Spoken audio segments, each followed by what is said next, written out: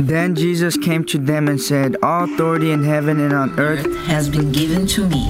Therefore, go and make disciples of all nations, baptizing them in the name of the Father, and the Son, and the Holy Spirit, teaching them to obey everything I have commanded you. And surely I am with you always to the very end of the age." Welcome to Exploring Missions, connecting mission needs with those equipped by God to meet those needs, across the world or across town. And now, the host of Exploring Missions, Bert Harper.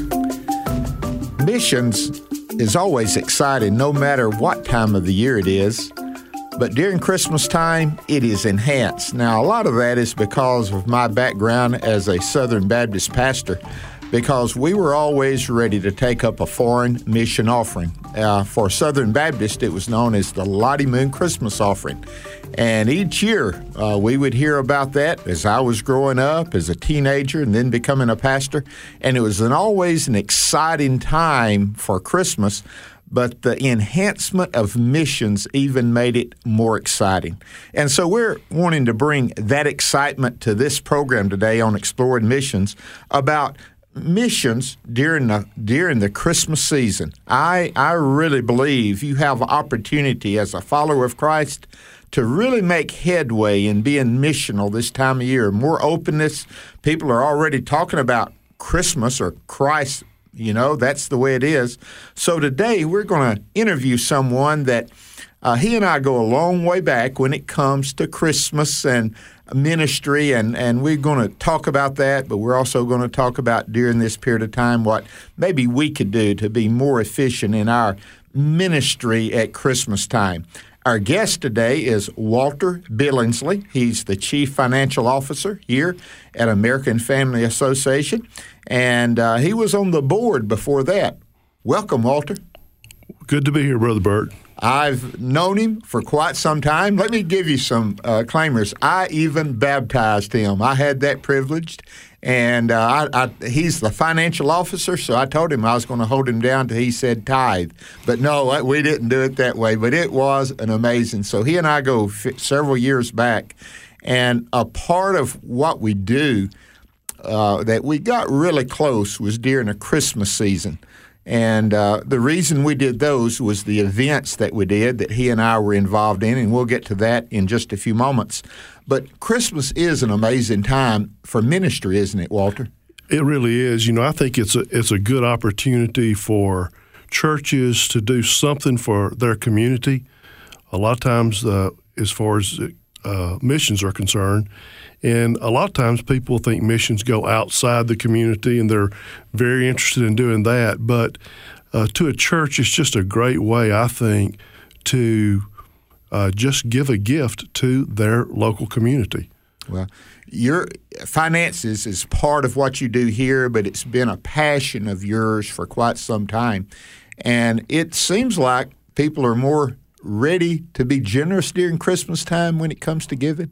I think so. You do see giving ramp up quite a bit during Christmas time. Now, part of that might be driven to because it's getting close to year end, but I think when people hear stories about giving, it just really is kind of contagious. People love to hear stories about someone giving this wonderful gift and what it does for someone. And quite frankly, I guess the passage where it's more blessed to give than to receive, when people get or figure that part out, they really enjoy it. And I think that's what happens too. It's kind of contagious, if you will. It is. And we've observed that. And I've seen people just during the Christmas season to look at other people's needs. I mean, all around the community, churches has the opportunity to celebrating Christmas trees. Like at a shopping center, there'll be names on there of children and many other things that people in churches can be involved. But one more thing about church, it's a good time for families to be involved in that and bring them in as well, isn't it? Well, I think it is. And a lot of people, I think about growing up, my family, how much we just loved Christmas and getting all the family together. And it's amazing sometimes. I've talked to you about this. How do we get that many people in one living room and exchange gifts? So we didn't know it was crowded. We were just happy to be there and enjoyed that. And I think that same thing happens with churches. Being with their church family during Christmas, it means a lot. It does. And we also, I've noticed this, pastoring many years, look at widows especially, that are widows indeed, and especially those that were homebound widows. And you always want to visit them. But during the Christmas season, there seems to be accent on that. And I remember one time we'd done the Lord's Supper, going to them and sharing with that, but going to them, finding a need. So I think people are on the lookout for those that are hurting as well during this time. Oh, yeah. It's it's a difficult time, and I'm sure you can remember we used to do this where when you were pastoring there at West Jackson, how we would do a special, class for people that it might be the first time, their first Christmas without their mother, their father, or their spouse, and it's a tough time for some people. It really is. My wife, Jan, she had done a lot of classes all during the year for grief recovery, and she'd teach those to individuals and then come together during right before the Christmas season and have a remembrance, but also, to give hope. Christmas really brings hope, doesn't it? Oh, it does. It does. I mean, that's the story of Christmas. And without that gift of Jesus, you wouldn't have any hope. No hope other than Christ. Yeah. Another event that we want to talk to is preaching. As pastor, I found out during the whole month of December, after Thanksgiving and the week after Thanksgiving, everybody's mind was turning toward Christmas. It's become a Christmas season. It wasn't quite as long as it was when I first started preaching, but in the last years of pastoring, I found out, and I just took advantage of that because I said, okay, I'm going to preach messages concerning Jesus, his birth, his ministry, the incarnation. And so preaching through those things really blessed my life. I started looking at all the sermons that I'd preached. I have more Christmas messages than I could ever dream of because the Bible is filled with that message of hope that's in Christ. But one of the things we did, as I was your pastor, we would have big Christmas pageants, you could call them. Some people call them cantatas, but we would have presentations. We did several. But I had a dream, and I wanted to share that with you, that you and I both are Andy Griffith Show fans. To be very frank, Walter and I, we will sit down ever so often and we'll ask each other questions about, okay, who is this on the Andy Griffith? What was Barney's line on that? So this was I loved it. And so I'll share this event in my life. I suffered from gout, and I took too much medicine for it, and it kind of overreacted in my mind, and I had to go to the emergency room. Now, when I was in the emergency room, my mind wasn't working real good, but my mouth continued to work. And anyway, we finally got into the room, and so the doctor didn't know what to do, so he gave me a shot that settled me down, Walter. And right. So he was leaving out of the room, and I said, "Thank you, Doc." And I said, "This is a great time, and I want to tell you, there's 3 things I love." And my wife was right there, and I told him I love Jesus, and I love Christmas, and I love Mayberry. Now, I tell Jan, I was out of my mind when I said that, but it was during a time when we chose to combine a Mayberry Christmas about the Andy Griffith Show and present it as an event for our community. Before we get on the specifics, we're not here necessarily to talk the specifics about that, but it's an opportunity for you to have an event, whether it's musical, drama, or what it might be, because Walter, I found out more people are more open to coming to church, attending church during this period of time, and you don't want to waste the opportunity to present Jesus in such a manner, do you? Oh, I think that's right, because there's a lot of people that either that's the only time they come, or maybe they felt guilty about not coming, and this is the opportunity, and they're looking for things to do during that time of the year. And in the community, you may just look at the different churches and see who's got different programs going on, and look at the titles and decide, well, this is the one I'm going to go to, or I heard this one was good. And so I think you're right there, yes. So the reason I'm bringing this up, it's a little late for 2021 for you to get a Christmas event program like that that's musical and drama. But I do want to say that we saw of it being very effective in reaching a community, not just our church. We purposefully made it missional in outreach to the community. We advertised it that way. We promoted it that way. We did everything we could to get people that they love Christmas. And a lot of folks are like you and me. They love Mayberry. If they don't know it, they have a little bit of an inkling of the Andy Griffith Show, and it kind of breaks down barriers. It did that way those years we presented it, did it? I think you're right, and I think a lot of people were just curious is, how is this Christmas program that's with the title of Mayberry Christmas? I've never heard of that. You know, most people do the more formal type musical thing, and how could you have a Mayberry Christmas, I guess people were wondering. And, of course, if you're a Mayberry nut, I'm a Mayberry nut. I don't know if you want to call it a fan, but I'm a Mayberry nut. But who could not like Mayberry as far as I'm concerned? Yeah. And I think people were just curious as what that would be like. It was. We had people come in, and again, these were people not members of our church, and they were others. And so God worked it out with, I'll just tell you, it was a dream of mine to combine those two, and we were able to do it. And I want to talk about this. It's amazing the membership of your church and how it brings them together to work together using their abilities, their skills, and their spiritual gifts. I would say for the benefit of the church, it's not the program itself, quote, or the event. It is the working to putting it together and presenting it. Oh, yes. It was a lot of hard work. And just what you're saying is during that event, there are people, they may not think that they have a large part of. They may just be backstage giving cues as to when to go on and stuff like that.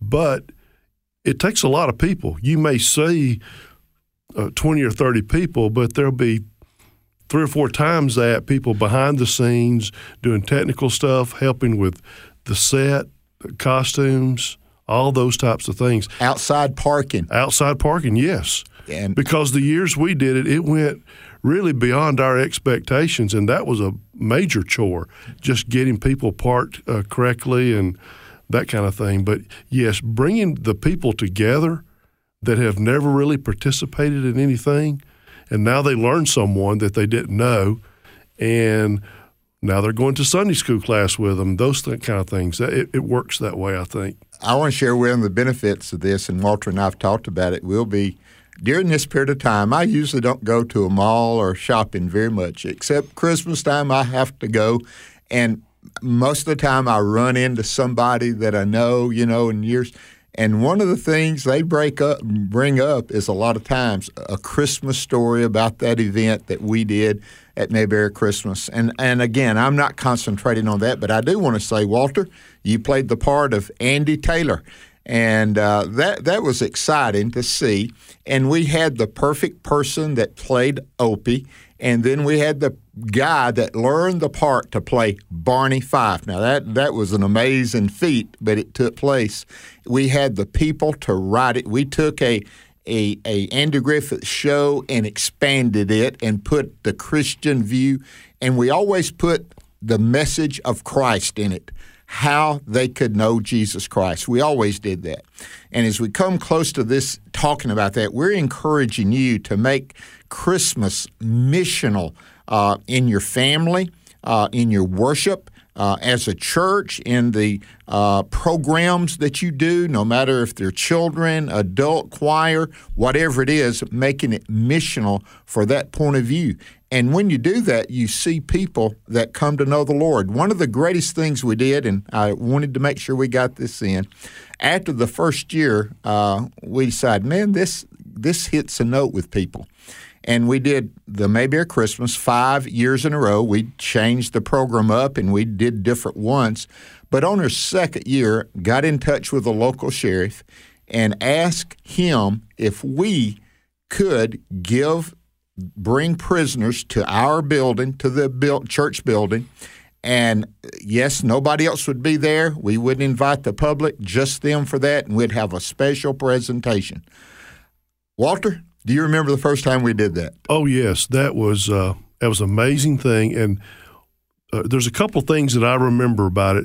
First of all, because it's Mayberry, it's got a little comedy mixed in there. So at first you wonder, are they going to really just like this? Are they going to laugh at the parts where they're, I guess, supposed to, if you will? We don't have signs up saying laugh now. No, we didn't tell them when to laugh. No, we didn't. If you know Mayberry, there are times when you're supposed to. But I was nervous about, would they really get into that? And we was a little bit nervous about it because that was like our first real performance, if you will. But the thing that really came home to make it worthwhile, that was just amazing to me, was when the program was over, we would stand out in the lobby and we would just tell the people, thank you for coming. I hope you enjoyed it, and that kind of deal. That first year, I mean, we saw people coming out that were truly touched by that. I mean, I don't think that those people would be faking that. Yeah. I think they were truly touched by it. And I remember talking to a lot of the folks that were involved in the cast. We would say, well, we can just stop right there. We don't have to do any more performances, because that was the first one we did. Yeah. And we said, well, we could stop right there, because all the work that we put into it would be worth doing it for those, I don't know, maybe there were 30 or 40 people, something like that. I don't remember the exact number, but compared to the number of people that were there at the other, it was a very small group. But it was very well worth it. It was very rewarding to see that you did something for someone that was, I guess, probably not having a good time during Christmas. That's right. So what we're bringing to you is, during this Christmas season, there's opportunities for you to go out and minister. There's shopping centers and malls that let people come and sing. Take your choir and sing those good, godly Christmas songs. There's opportunities to minister in ways that you've never had before. So look out into the fields that are white to harvest and find ways to minister during the Christmas season. But there's also the opportunity to bring people in that maybe never have come in before and share. But in each time, make Jesus the priority. In our Christmas presentation, Walter, we always worked how to be saved in it. It was a clear presentation of the gospel of Jesus Christ. And it really affected. Matter of fact, I can just tell you, each year we would have approximately 50 different people, first-time commitments to Jesus Christ. And there's no telling how many we would hear that would say it affected our life and it made me want to walk closer with the Lord, and I have. And so it does work. So you can look out and think outside the box a little bit, But if you have a Christmas program, make it missional. Wouldn't you say that? I mean, I know the church enjoys Christmas music. Praise the Lord. It's beautiful. I enjoy it as well. But the church's main mission is not that of presenting the songs and the words. It's presenting Christ, isn't it? I think so. And you got to remember that there are people that this is not a fun time for them during Christmas. It can be a sad time, and they're struggling with things.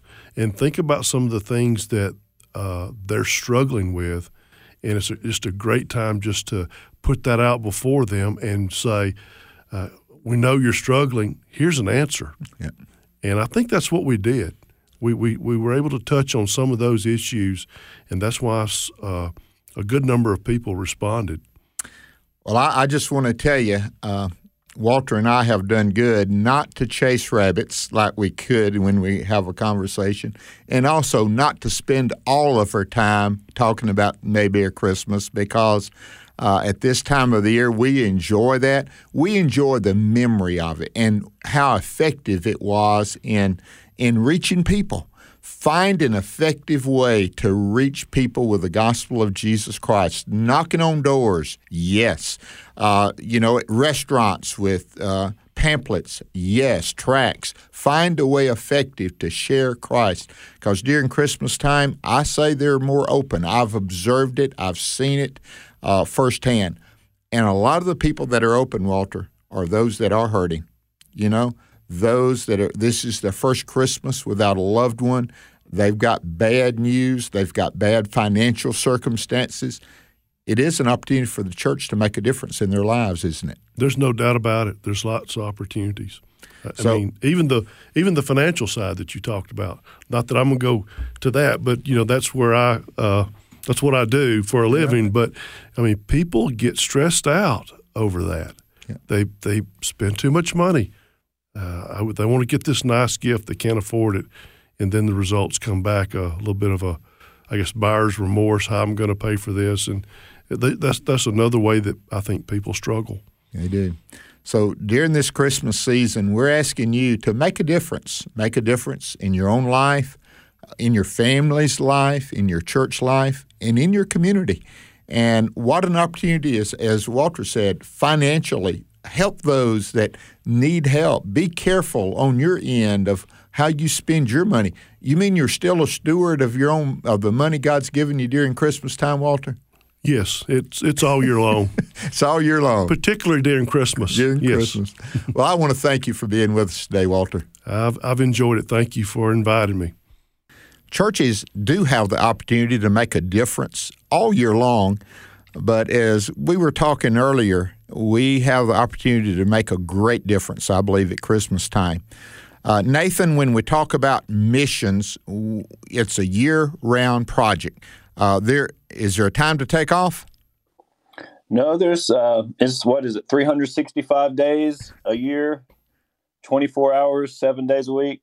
But, there are times on the calendar where the intention toward mission, the strategy of it might take center place, and so there could be optimal times like Christmas that would be a great time to focus on mission outreach. Yes, Henry Blackaby talked about it, and he said, "Find out where God is working and join Him."